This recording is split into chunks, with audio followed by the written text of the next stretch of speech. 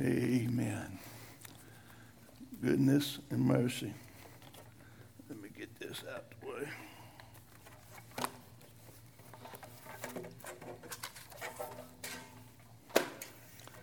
Well, good morning, church. I want to just start by saying it's good to know Jesus loves us, and thank God it's not based on what we've done. That was a great song, Sam, and having thought of that, I'd like to start this morning by apologizing to anybody who my feelings got hurt. What happened to me last week wasn't intended. I wish it wouldn't happen.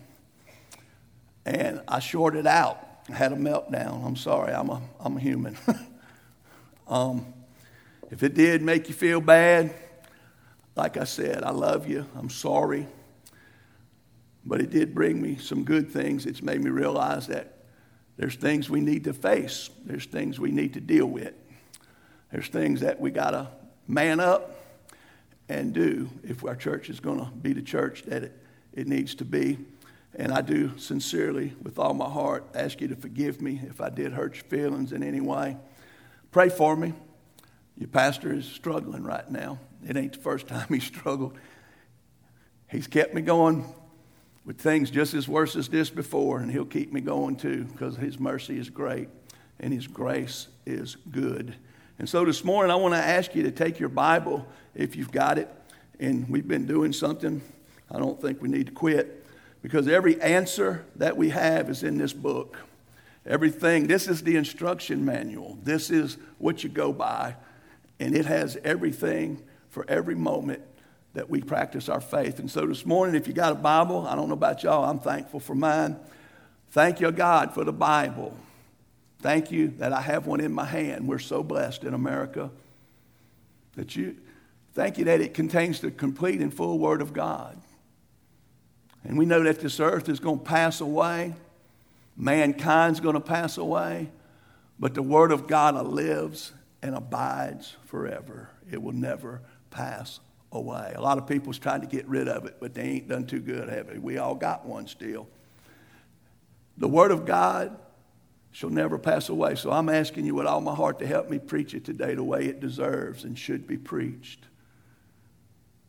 I'm asking God to help us to hear it and to understand it so that we can apply it to our life.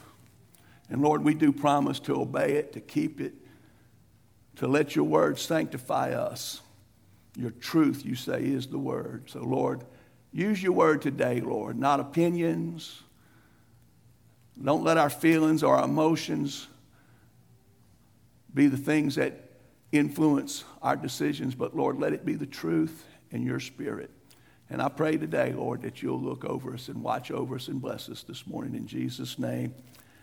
Amen. I want to ask you to turn with me in your Bible to the book of Ephesians chapter 4.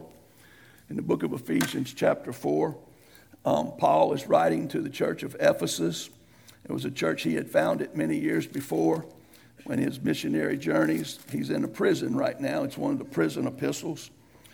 And when you get to where I want to read, first, you need to kind of see what he's been showing the church. He starts off and he says in the beginning, if you want to follow me through the scriptures right quick up to this, it's just going to take a moment. He said, Paul, an apostle of Jesus Christ, in verse 1, chapter 1, by the will of God. Whatever you are, whatever God's put you in his church, it's by his will, not ours. He puts us where he wants us. Paul said, I'm who I am by the will of God. To the saints who are in Ephesus and faithful in Christ Jesus. So this whole book is to saved people who are a body of believers called Ephesus, the Ephesian church. It's not to lost people. It's to saved people. And he says, grace to you. Grace is so important that Paul starts every letter with that. He ends every letter with that. If you look with me just a few verses down, look what he says in verse 7. We're all here because of what he just sang about in that song. In him being Jesus, we have redemption through his blood, the forgiveness of his sins, according to the riches of his grace. Not us, all him. And then he says that we were dead in our trespasses and sins, but he made us alive over in chapter 2. And he says, when you look down, in verse 4, when we were still dead in our trespass and sin, God, who is rich in mercy, verse 4 of chapter 2, because of his great love which he loved us, even when we were dead in trespasses, he made us alive together with Christ. By grace you've been saved, that in the ages to come he might show the exceeding riches of this grace in his kindness toward us in Christ Jesus. And we know this one by heart, for by grace we have been saved through faith. It's a gift of God, not of works, as any one of us should boast. With all of that having happened to us and all the other stuff that he wrote in this letter that was read to a church in one sitting at one time. It wasn't like we take it and pick it apart and teach it, but it was given to us by God for the church to operate and know how to do. And when he gets to what we have made, chapter 4, in verse 1, he says, I therefore, the prisoner of the Lord, beseech you. He's saying, I beg you, I'm pleading with you to walk worthy of the calling with which you were called.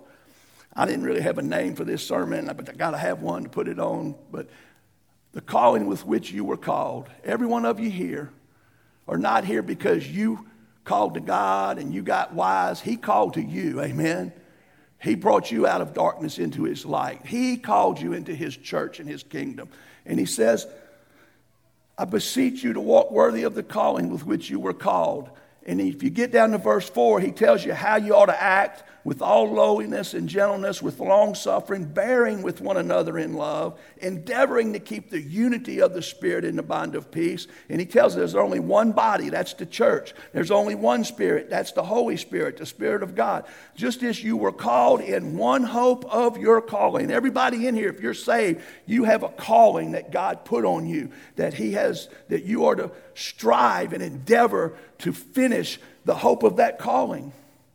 And he's give you everything you need. He says in the second verse, he says, in Christ Jesus, all the spiritual blessings of heaven have been given to us. Not some, not most, all has been given to us. We have everything we need to do and be the church God wants us to be. And friends, when you get to this verse, I want you to think about grace, gifts, and calling. Grace has provided for us everything God wants us to have, and he's gifted us with the things that makes us who we are and what we are called to do so that we can accomplish that call. And look at what he says. He says after that, this amazing thing, to each one of us, not just the preachers, not just the deacons, but to each one of us, grace. Oh, I hit the wrong button. Hold up. I'll get us back. But to each one of us, grace was given according to the measure of Christ's gift. He gave each one of us a different gift, a different enablement to do something. And I want you to think about it as you look at this with me. This is not a one passage out of one book. This is a doctrine. A doctrine is a spiritual teaching that comes from a systematic look throughout the whole Bible. We're going to look at the whole New Testament, primarily what Paul said about this topic that I want to look at this morning about grace, gifts, and calling. If you've experienced saving grace, you've experienced saving gifts, enablements that make you able to do what God has called you to do. You didn't come to Bethany by choice. You may not realize this, but God worked that in your life if you're here because of God, and he put you here. He called you here. And I want you to think about this. When you look in Romans, speaking on the same thing, this is what Paul said. For as we have many members in one body, but all the members do not have the same function. Not everyone does the same thing. Not everyone is responsible. Everyone has a different function. But we being many are one body in Christ. Even though we all look different, we act different, we come from different backgrounds, in Jesus we're one. He's the head, and he's put us all here like this body that we all have. So we being many are one body in Christ and individual members of one another. But look at the next verse he says. Here it is again. Gifts, grace, gifts, and callings. He says, but having then gifts differing, we all got a different enablement. He's all give you a different ability. He didn't give you all the ability to do what Jonathan does or what I do or what Richard does or what Brother John does. He gave you the gift, the ability to do what he's called you to do. Not me. Having the gifts differing according to the grace that is given to us, he says, let us use them. That comes from Romans, and that's all about talking about just what I'm looking at, the doctrinal teaching about the church and how His grace is provided and gifts have been given so that we all accomplish our calling. Look at what he says in Corinthians. This is so cool to me. He said there are diversities of gifts, but it's the same Spirit. There's only one Spirit. And there are differences of ministries, but it's the same Lord. We all serve who? Jesus. And we all got different ministries that He expects us to do. And he in those diversities of gifts and those differences of ministries require us all to be involved in a diverse bunch of different activities. Is everybody where I'm at? Everybody here was not saved to come and sit in a pew. He's talking about gifts, and if you was to study this more in depth, he gives you lists in each one of these passages from these 3 different places in his writings about the spiritual gifts. Nowhere can you find that pew sitting is a spiritual gift. It's not in there. He expects everyone to contribute to the work of ministry for the edifying of his body, the church. By itself, every part doing its share, it grows in love. And so he's given us all of it. Look at what his next verse says, verse 7. Grace gives calling, but the manifestation of this Spirit, the Spirit, capital S Spirit, gave us these gifts. It's given to each one for the profit of all. And each one of us is to be doing what God put us here to do and contributing to the overall work of the church and its ministry to accomplish it, to make it healthy and flourish and prosperous and fruitful. It has to be healthy. And friends, if you look with me in our text this morning, he goes and he begins to tell us and he describes in this text exactly what happens from all of these things being made real in our life. So I want you to look first before we get here. God has blessed His church. Say that. God has blessed His church with diversities of gifts. That's enablements, abilities, differences of ministries, places to minister and serve. Jesus said that even Him didn't come to be served, but to serve and give His life a ransom. And diversities of activities is given to each one of us here this morning for the profit of all of us together. And so as we look at that, I want you to see something. He says right here that He gave us some gifts that they name. And that gift, if you look with me right here, when you get down here, it says, when Jesus ascended on high, He led captivity captive in verse 8, and He gave gifts to men. He did it. In verse 11, it says, He Himself, Jesus personally, gave some to be apostles, some prophets, some evangelists, and some pastors and teachers. Paul was an apostle. They didn't even have the Word of God yet. He's writing the Word of God. He was an apostle.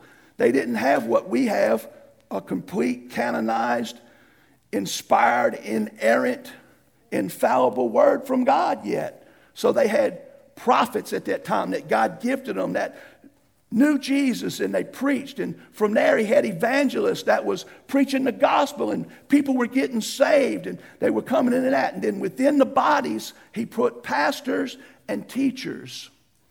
Pastors and teachers. What do you think he put pastors there for? We could probably stay here for a while giving a broad range of opinions. But today, people think pastors are supposed to do all the work of the ministry. When y'all look at the Bible, it says, and He Himself gave some to be pastors and teachers. Look at verse 12. For the equipping of the saints for the work of the ministry, for the edifying of the body of Christ. And guys, look at what he says, till we all come to the unity of the faith and of the knowledge of the Son of God, to a perfect man. Now we know that the English puts perfect, and it does mean that we perfect. He perfects what He wants to do in us, but it's betterly translated as mature. Mature is what it's in a bunch of y'all's translations. And as He's teaching us and growing us, He's taking us into unity of the faith. The faith is the Word of God, what we believe. The faith is what we go by. It's what makes us who we are, the truth of the Word of God. And He takes that and He begins to give us more knowledge of the Son of God. And as we grow in the saving, understanding knowledge of Jesus, and we grow in the understanding knowledge of the faith of the saints, something begins to happen. It begins to change us. He perfects us and He matures us and He makes us complete into what He wants us to be, to the point that we are able to measure up to the stature of the fullness of Christ. That's what it says right there, where He's trying to turn us all into Christ. He says in Romans 12, He says, do not be conformed to this world, but be transformed by the renewing of your mind, so that you may prove what is the good and perfect and acceptable will of God. He doesn't want you to remain ignorant like He was when He saved you. When He saved us, we were all babies. And all babies know how to do is cry. Babies act like I acted last Sunday. When babies need something, they cry. When babies are uncomfortable, they cry. And friends, listen, when we're all crying, when we're all whining, when we're all looking, and none of us is doing it ourselves, we all need help, we're not a mature person. See, we're supposed to grow to where we're no longer children. Look at what He says in verse 14, that we should no longer be children tossed to and fro, carried about with every wind of doctrine, that's teaching, by the trickery of men and the cunning crafts of deceitful plotting. We should grow up into a complete, the grace perfects us to be mature, to be a grown-up child of God, that we're no longer children. And He says right here, from whom the whole, look at what He says in verse 15. How does that happen? By speaking the truth in love, we may grow up in all things into Jesus, who is the head, Christ. So as you're taught the truth in love and we're all growing, God is maturing us. He's changing us. He's making us into leaders, and He's making us into disciples and men and women of God who represent Him. He is the head. We are the body. Look at what He says right there. From whom the whole body. We are the body of Christ. We are His representation. We are how He accomplishes His will on the earth. And He doesn't use just a few people. He uses everybody. I got a foot and I got a hand. But if my leg quits working, my foot ain't going to do me much good. If my arm refuses to listen to the head, my hand is useless. Everybody in here is part of the body. Everybody has to function according to the activities that God has ordained you and called you to do.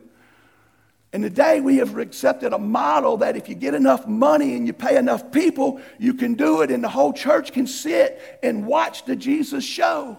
But guys, we wasn't called to be spectators. We're all called to be participators in the greatest activity on the face of the earth, to get to be the church of the living God, to get to represent the King of Kings and the Lord of Lords, the Creator who sent His own Son to die on a cross, to make Himself a group of people on this earth. The most precious people on this earth is us, the church of God, the body of Christ. And He ordained it. And He organized it to be exactly the way He wanted it to be, to do exactly what He wants it to do. And He gave it everything He needs to do it. The primary two things He's given to us is pastors and deacons. Pastors and deacons are the first thing He gives us.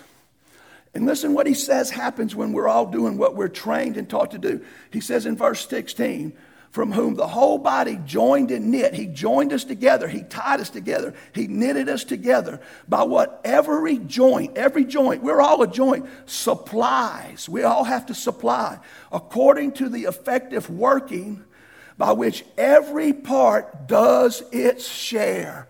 Did you see that?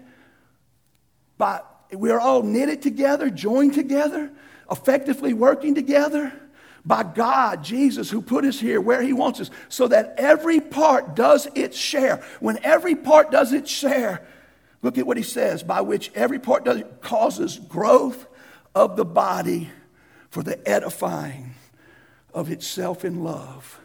God wants to edify us. He wants to build us up in love, and he looks for everybody here to help. So what does the pastor do? Well, the pastor, he's got the job right there to shepherd, to teach. That word pastor in the original language can equally mean shepherd. And if you look up that word that is in the Greek for pastor, it means shepherd. That's the noun form. If you look up the verb form, it means to shepherd. To pastor, to shepherd, to take care of, to nurture, to feed, to take responsibility for, to do what it takes to help the sheep, to survive, to flourish, to experience the life. But he also equally calls them bishops. The word bishop is the word in the Greek that comes from the word episkopos. Episkopos. How many of you ever heard of the Episcopal Church? They get their name from that. You know how their church is modeled? They look more to a bishop, an overseer. They even call him a priest. But the Episcopal Church uses bishops. That's what they'll call you if you're a pastor there. Bishop Cooper. I wouldn't like that. Elders. The word elders, that's equally used interchangeably. It literally means to rule or to lead. It's a derivative of the word presbytery. How many of us ever heard of the Presbyterian Church? That's where it comes from. The Presbyterian Church models that. So they have a plurality of elders who oversee a Presbyterian church. We follow more of the pastor-shepherd mode, and you have pastors. You can have a single pastor, but most churches today have multiple pastors. And whether you realize that yet this morning, we do too. We have 3 pastors here that was called by God to come here and pastor your church. We have me, your pastor, and then under me we have Jonathan, our worship pastor, and we have Sam. He is our youth pastor. If you talk to him, you didn't hire him, you called him. You didn't give us a job because we didn't take a job. We answered a call. And we were not hired, we were appointed. And we come here because God called us here to do what God has called us to do for his body. And friends, if you look around, just listen to this right quick. I want to read to you what the Bible has to say. Peter, speaking about what I'm talking about, listen to what he says. He says, the elders, plural, who are among you, I exhort you, I who am a fellow elder, shepherd the flock. That's the same word for pastor. Shepherd the flock of God, which is among you, serving as overseers. That's the same word for bishop. Not by compulsion, but willingly. Not for dishonest gain, but eagerly. Not as being lords over those who have been entrusted to you by God, but being an example to them. And that's what we are here. You know, not only are we called elders and shepherds, we're also called bishops. If you was to flip over, and it says in the book of Philippians, by the time Philippians wrote, Paul said, Paul and Timothy to the church in Philippi and to the bishops and the deacons.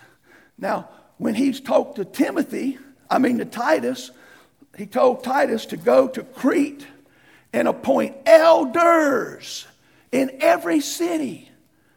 But he didn't just call them elders, he called them bishops. 1 verse under it. Now listen to this. For this reason I left you in Crete, that you should set in order the things that are lacking. Where? Lacking in what? The church. And appoint, not hire. Appoint called men of God who are elders in every city as I commanded you. If a man is blameless, the husband of wife, having faithful children, not accused of dissipation or insubordination. For a bishop, he's calling him the same thing.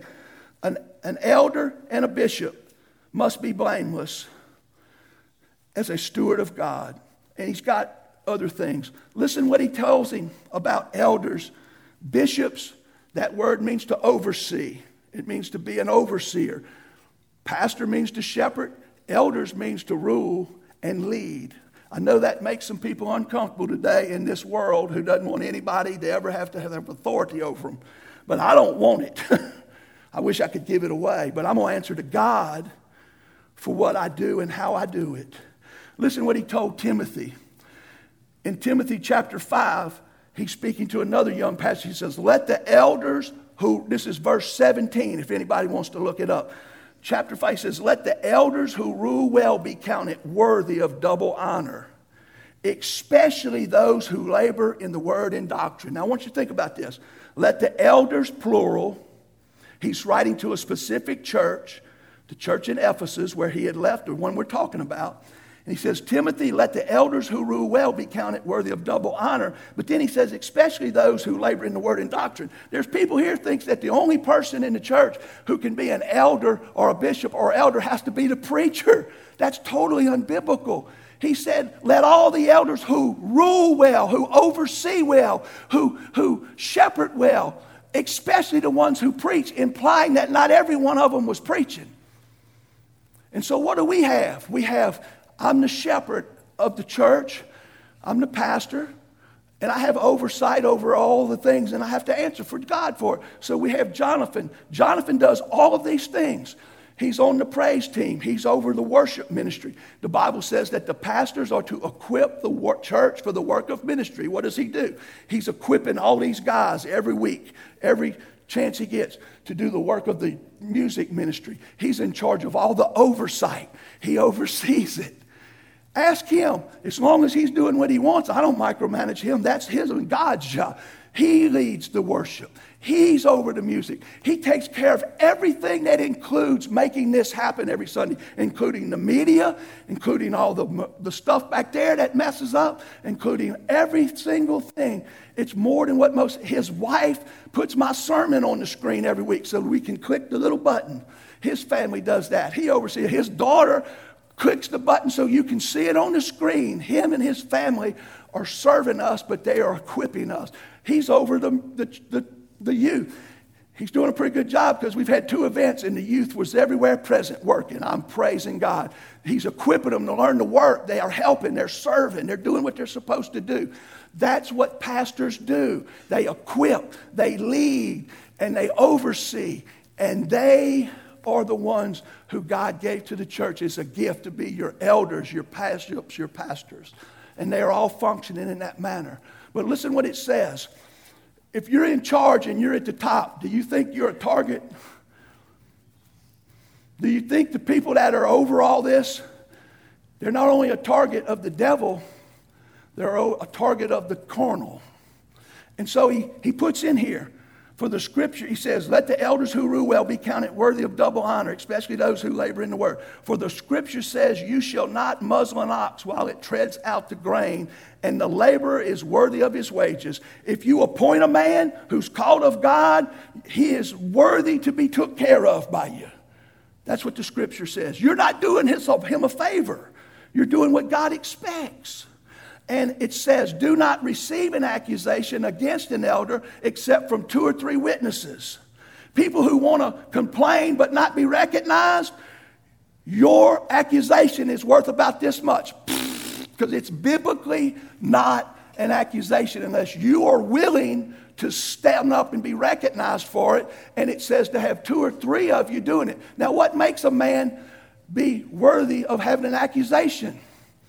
Personal opinion, his personality, the things you don't like about him has nothing to do with it. Because a lot of people don't like me, but God called me to do this. I can't help it. Jonathan don't look like me. He don't act like me. Sam don't look. The only thing about us, we all got a beard. But Sam's got a red beard. He's got a pretty beard, and I got a real beard. Amen? But guys, we all ain't the same person. We ain't supposed to be. God wants to use diversity. He wants to find different ways to reach different people. And Jonathan reaches people I don't reach. Sam reaches people I can't. The youth are bored with me. They just like to laugh at me. But guys, all kidding aside, God put us here to do what God told us to do and nothing else. So what do? We oversee and we do what we're doing. We take care of it. He gave us deacons. If you look up the word deacon, it means servant. That's it. A deacon was put here to serve. It's been said, and I believe it was said well, and I was taught this by my leaders who trained and equipped me, that the pastors, bishop elders, are here to be responsible for the spiritual needs of the church. We are to meet the spiritual needs of the church, primarily the people. But we are to provide spiritual worship and organize and do it. But the deacons are here to meet the physical needs of the church, which are many. Sometimes y'all have physical needs. The origins of the deacons are believed they were brought on to the church, put into the church, because they were ministering to widows and providing meals. We know that they were primarily, when we study church history, in charge of taking care of the elderly and the orphans and those who couldn't take care of themselves, so the preachers could preach and pray and lead the church. Now, guys, it's nothing to blame anybody. We got 3 deacons, thank God. That's all we got is 3. And they're not spring chickens. And some of them can't do what they used to do. But the deacons are here also to take care of the needs that is allotted to them by God to be responsible for. So you got pastors and you got deacons. The deacons take care of what? Spiritual needs. The deacons are here to help take care of what? Physical needs. Okay, some of us heard that. 3. But I want you to think about this. What disqualifies any of us is not our personalities, it's our qualifications.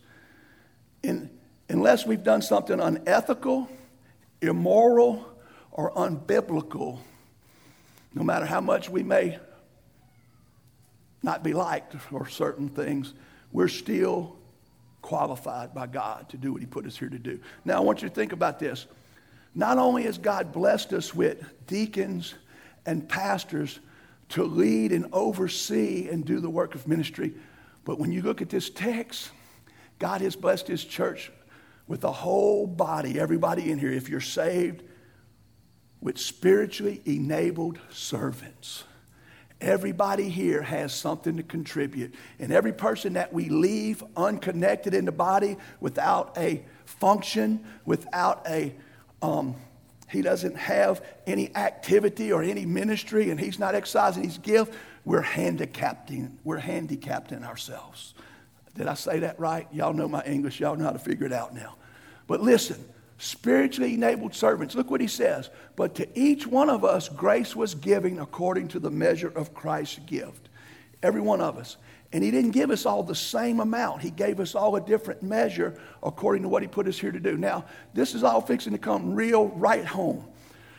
Grace, gifts, and calling, having in gifts differing according to the grace that is given them, let us do what with them? Use them.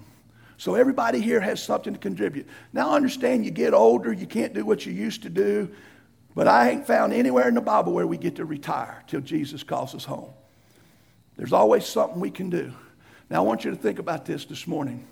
Bethany Baptist Church ministry teams. We got property and we got space. Some people call it the grounds and some people call it the building. We got a team leader, John Merle. He is one of our deacons. He's the leader. I talked to him. He still wants to do it. We only have 2 other people on that committee, or I'd rather call it a ministry team and call it a team leader, that is in charge of all of this. One of them is in heaven. I don't think he's burdened this morning with the condition and the maintenance of our building. Amen. He ain't even here no more. The other one, I would bet everything in me, he's sitting here this morning and has no idea he's on there. I'm looking at one of you. Y'all say, oh no, is it me? It's one of you. But I bet you don't even know because we haven't communicated it well. The leader over it hasn't led the group. So this morning, we're going to have the most unusual invitation you've ever seen. I'm preaching to the body of Christ this morning. If you lost, I'll get to that in a minute. But if God saved you, you're part of this church. And men, it shouldn't be me, Jonathan, or just a few that are all Richard and Bart and the men that I have here that are here shouldn't have to be trying to do all this. We got men who I believe are capable. Amen. I believe in you because I believe God saved you. And I believe we underestimate you. So we got a piece of paper right here, and if you look, it's got 1. I got optimism with me this morning. I didn't have none last Sunday, but I done been with God all week. I've been in the Word all week. and it says property in space, team leader John Merle. You put your name and your phone number. We'll contact you. We'll get together, and we'll ask you at the meeting, what can you do? What are your abilities? What can you help to contribute to doing this ministry? It's a ministry. It's not up to just a few people. We don't have enough people to keep hiring and paying them out. We don't have the money. So we all together would come. I got 10 spaces, but if we get 5, I'm going to praise Jesus. Amen. And you sign up for that. That's one. Here's another one. This one here is the Children's Church Ministry. Miss Jessica Schomeyer. She's the Children's Church Director. She's the Children's Church Director. But guys, to be a Children's Church Director, you got to have ministers to direct. Can I get an amen? A children's church ministry is not getting rid of the pews and getting chairs. It's not getting a better computer and getting a curriculum to teach them with. It's people who love kids enough in the church to minister to them. They need a leader. I can't oversee it. I can't always have every answer. So I'm believing with Jessica, I'm going to help Jessica. I'm going to help John Merle in every way I can. But I'm not doing the work of this anymore. It's y'all's ministries. It's your church. You belong to God. And we get people this morning. I've been hearing people, I'll take a turn. If we get 4 people and you was to rotate with her, she'd have help. You're getting trained. You're learning how to do it. It's not hard to do if you love Jesus. And then all of a sudden, we got somebody when she's gone to get to fill in. But then, God forbid, we could let her have a break every now and then and get to come to church and get ministered to so she can go back and minister more. You can't just give. Sooner or later, you run out. Also, we got a nursery ministry. Is Miss Cherie in here today? She's here. She right now at the moment is our nursery coordinator, but she's already saying, Brother Marvin, I'm ready to give this to somebody else. I miss church. I need church. And most people that I know can only last so long when they never get to come in here and be fed. So she's worn out. And I hear people all the time say, well, I'd sign up. Well, here's your chance. Here's your chance. And if you sign up, we'll have a meeting. I'll oversee it. I'll be the pastor, the minister, and we'll help you. Now, I'm going to give you this one last to give you an understanding of what it is. Some of you are going to say, goodness, this ain't nothing. It ain't nothing. When you do it once or you do it for a month. Jonathan right now is the lockup ministry. That's why he's over it. It was delegated to him. Primarily, the deacons should be doing this. Every church I've ever been to, every church I know of, the deacons are responsible. We don't have enough deacons. Some are impossible physically to lock up. So you don't give it to your worship leader. He's got already things to do. Now, he doesn't know I was doing this till a while ago, and he was like, you going to tell him that this morning? I said, yeah, because I'm going to use it as an illustration for what I'm talking about. The first time you lock up the building, you're going to say, this ain't nothing. That ain't that bad. You're going to go turn off all the air conditioning. You're going to come back down and somebody else has done turn the lights back on. You got to wait till everybody leaves. So you got to wait till last. So you do it Sunday. I promise you by the end of the month, you're saying, boy, there was more to this than I thought. And it's not hard to do. I'll take my turn.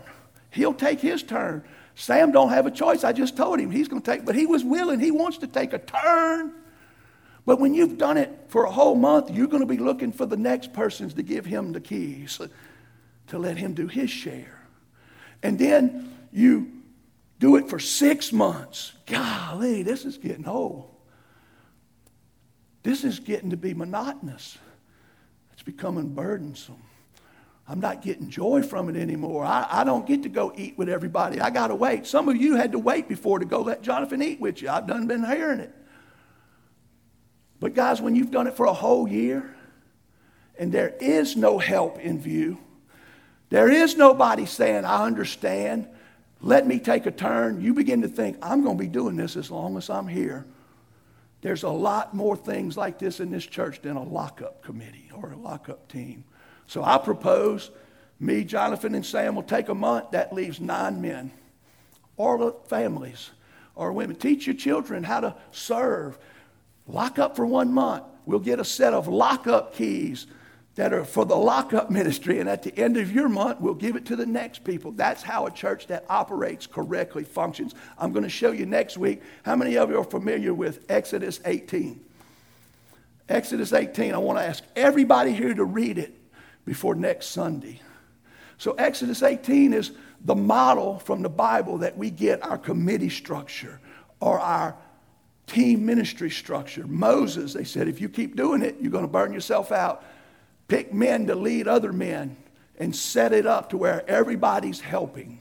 So that's what the church does that's healthy. I'm not here to hurt anybody's feelings. I'm here to show you the Bible. Amen. I'm here to help us become healthy, to be able to flourish and prosper.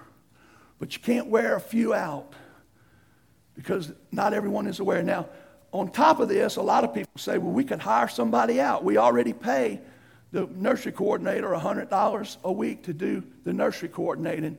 But guys, that comes back. We don't have a lot of people in here this morning. But guys, it takes money to hire out. That's why the big churches can do what they do. They got enough people coming. They're steady hunting money to add somebody else, but they pay everybody. I'm not saying that's wrong, but I am saying that's not the perfect biblical model.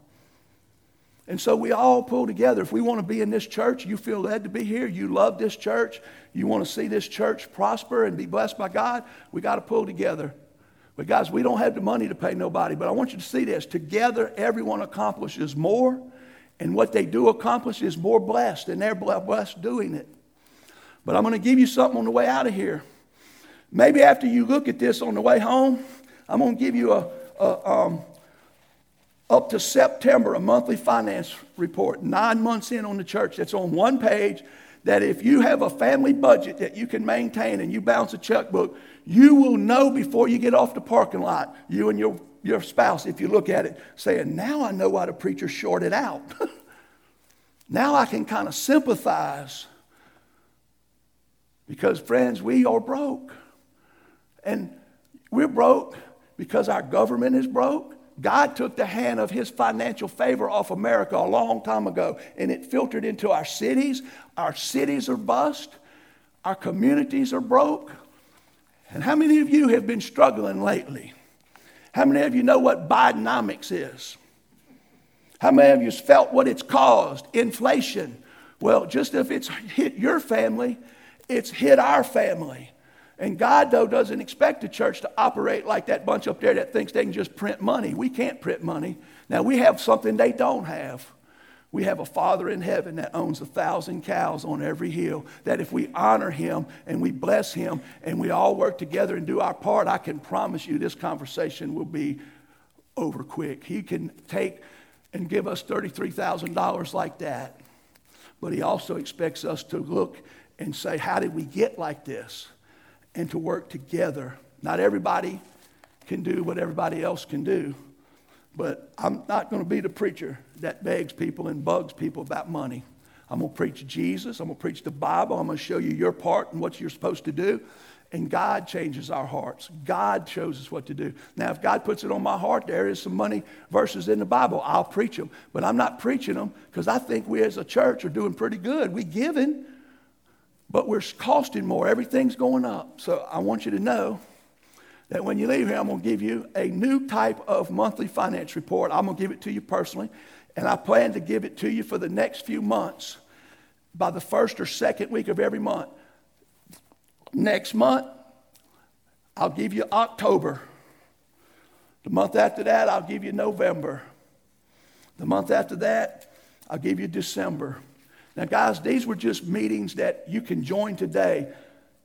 These are ministry teams that if you join the children's ministry, if you pass a background check, praise God, you're in. Amen. Anybody here that wants to help minister to kids? If you want to help with nursery, you got to pass a background check. If you pass the background check, you're in. We'll put you to work. We'll begin to train you. If you promise not to steal nothing, we'll let you lock up the job. I'm joking. You think that's funny, but stuff has gone missing around here, huh, Diane? I said, well, they must have needed it more than Jesus. But anyway, all kidding aside, there's responsibilities abound to keep a church, even this size, operating smoothly. So if you want to be on the lockup committee, you're welcome to join up. The building and grounds committee, if you know how to do anything that can help maintain it, you're a welcome asset. We want you to join up. But guys, there's some other committees that need help. There's people here that God has blessed us with that are able to contribute to the finance committee. And I don't know what your Bible tells you, but my Bible tells me in the presence of lots of counsel, wisdom is found. And so if we got other people that God has blessed us with that can contribute, it's nothing to do with who already has been working hard as they can, doing all they can to help us. God's the one going to get us out of this. God's the one that's watching us. But as we get the people that God has brought here who can contribute, who has the means and the ability to help us with our finances, we should welcome them in. We should use them and put them in that ministry. We're going to get deacons soon if we got them. You can't just make anybody a deacon. We got to understand the qualifications and the biblical responsibilities. So I wish I could preach Jesus, but I'm going to have to do this because we're never going to reach all the people Jesus wants us to reach when we're functioning in a way that's not functioning. It may look good, it may sound good, but it's not actually accomplishing the work of ministry. When we get deacons in here that are doing the work of ministry, not that the other ones don't, how many can 3 people do? How many can just a couple people do? John Morrow is not a building and grounds committee, and Jessica is not a children's ministry, but together we start doing it, God will give us money. Because now if God sent 50 people, what would we do with them? How would we take care of them? I can't take care of us. If I got 50 more, golly, I'd drown. So we all got to learn to do our share, and God will edify his church, his body, and he'll bless us. Amen. This morning, what you going to sing, Brother Jonathan? If you're lost, I want to tell you Jesus died for you. You may say, people could get saved in this? Yeah, because Jesus saves. And Jesus died on the cross so that he could have a church like this to be able to preach the gospel. And if you're a sinner and you've never been saved by his grace this morning, if you just realize that, and you say, I believe Jesus died for me, you can accept Christ. You see, all the other stuff I'm telling you that we need to do is so that we can do that. That's the main reason we're here. And if we do get one saved, when we bring them in, we got to teach them how to work and be a part of the body of Christ. Anyone that gets saved, anyone who joins, is equal to everybody else. You're not an elder based on tenure or age. You're an elder based on call. Can I get an amen? You're not a member of this church based on anything except God called you into this fellowship and you answered that call. So I'm going to just tell you, this morning I'm asking you to answer the call in which God has called you to do what he's telling you to do and nothing more, nothing less. If you want to sign up on one of these, it'd be a wonderful thing to leave here with some names listed on here to contact. We'll have some meetings. We'll prepare and equip. We'll come back with you in a couple weeks with some recommendations, and we're going to build these committees, and we're going to help this church to keep going. Because as long as we sit here and act like everything's wonderful, that's no different than a place up there in Washington, amen? We got to do our part. I'm here to be with you as long as you want to be led. Father in heaven, I pray right now for this invitation. This ain't what people want to hear at church, but Lord, sometimes we got to hear what we need to hear. And I believe the truth is always the truth, and to be honest is always best, to be transparent. And Lord, I'm just trying to be transparent, trying to show everybody. Together we can do this, and Lord, you could fix it in a moment's notice if you so desire. So Lord, we look to you today to unite us in faith, to show us each and everything you want us to do, and to help us as your body to listen to you, our head, and obey Jesus as we follow you. Lord, help us this morning. If there's somebody here today who's never been saved or forgiven, help them today to understand that you loved them enough to die for them, and you will save them at this moment. In Jesus' name, amen.